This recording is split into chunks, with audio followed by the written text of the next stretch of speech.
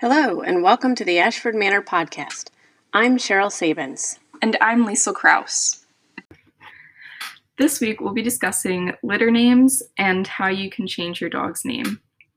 So Cheryl, when we post pictures of the dogs on our Facebook and our Instagram, we post their names with them, and sometimes the names can seem kind of out there. So let's talk a little bit about how do we come up with the litter names? Yes. So all of our litters are named by theme. So all of them, since we've started, have a theme so that we can trace them back to who their parents are. And what we have started doing in 2020 is having a theme that continues through the dog's litters. So from the moms, we would say, all right, Carmelo, Caramel, all the dogs would be named after types of caramels. Correct. And then the next letter might be types of candies. Okay. So an example right now is Silver Mist litter. They're named after butterflies because Silver Mist is a fairy. So her litters are flying things. Okay, that makes a lot more sense. So when you see, Morpho, who is a blue boy from Silver Mist's litter right now, yes, we're not naming him after Morpheus from The Matrix or anything. It's a type of butterfly. It is a type of butterfly. Or like Oriole's litter. Oriole was named after the baseball team, but her puppies this litter is named after birds. And so we have Cardinal and Bluebird and Robin because they're all types of birds. So even though it was baseball, we kind of still went along with the bird Oriole. I got to name a litter recently. Yes, you did. So I got to name Liberty's litter of just two little boys. And I really like the show It's Always Sunny in Philadelphia. Philadelphia, Liberty kind of goes together. So they're Frank and Charlie after the main characters of that show. Yes, and I still have to watch a show because I have no idea what it's about. Your daughters have watched it and they enjoyed it, I think. So now when we send them home, so we send little Frank and Charlie home, and do they have to keep the names or can we change them? No, they could change the names. So this is their name that's going to come on their paperwork. And when they contact us for any questions or anything, it helps to know what their dog's name originally was. But they certainly can change their name to whatever they choose, unless, of course, they're a guardian. Then we have some regulations with that. Right. So if you have a dog named Guacamole and that's a guardian dog, your dog could be called Guac or Mole as like a nickname, but you can't really deviate from Guacamole as a guardian. Correct. Because otherwise, when people start changing those names, we really have trouble with who they really are.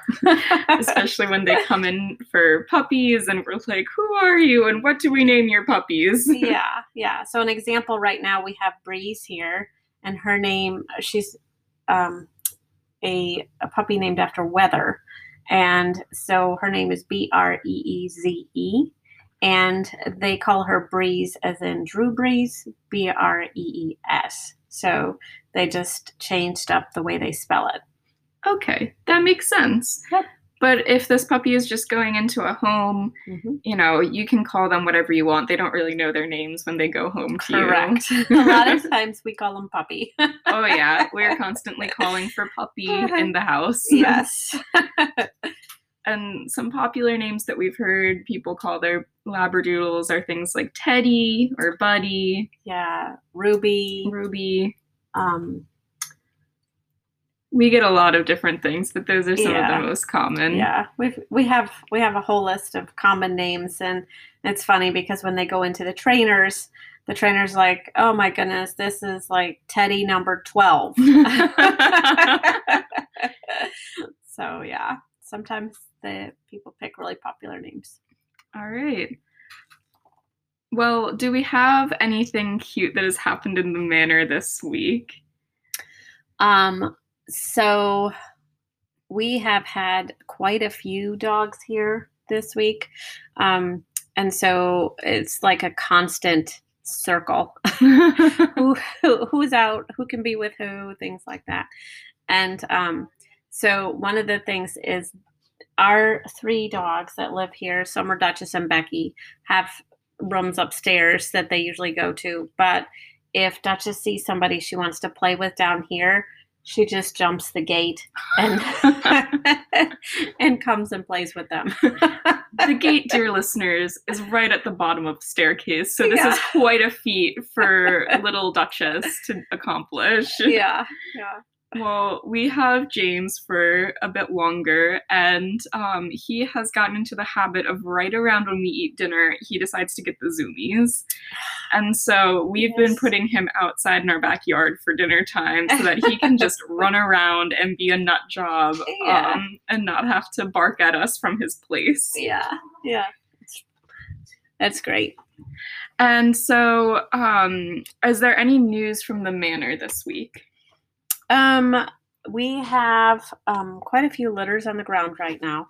A lot of them are in guardian homes and not here, but we are currently not accepting any applications until all of our litters are born and we know what we have. But it looks like we will not have any puppy availability until 2021. Wow. So make sure to keep an eye out on the social medias and on our website, just in case you want a puppy in January or later. Yep. Thanks for tuning in.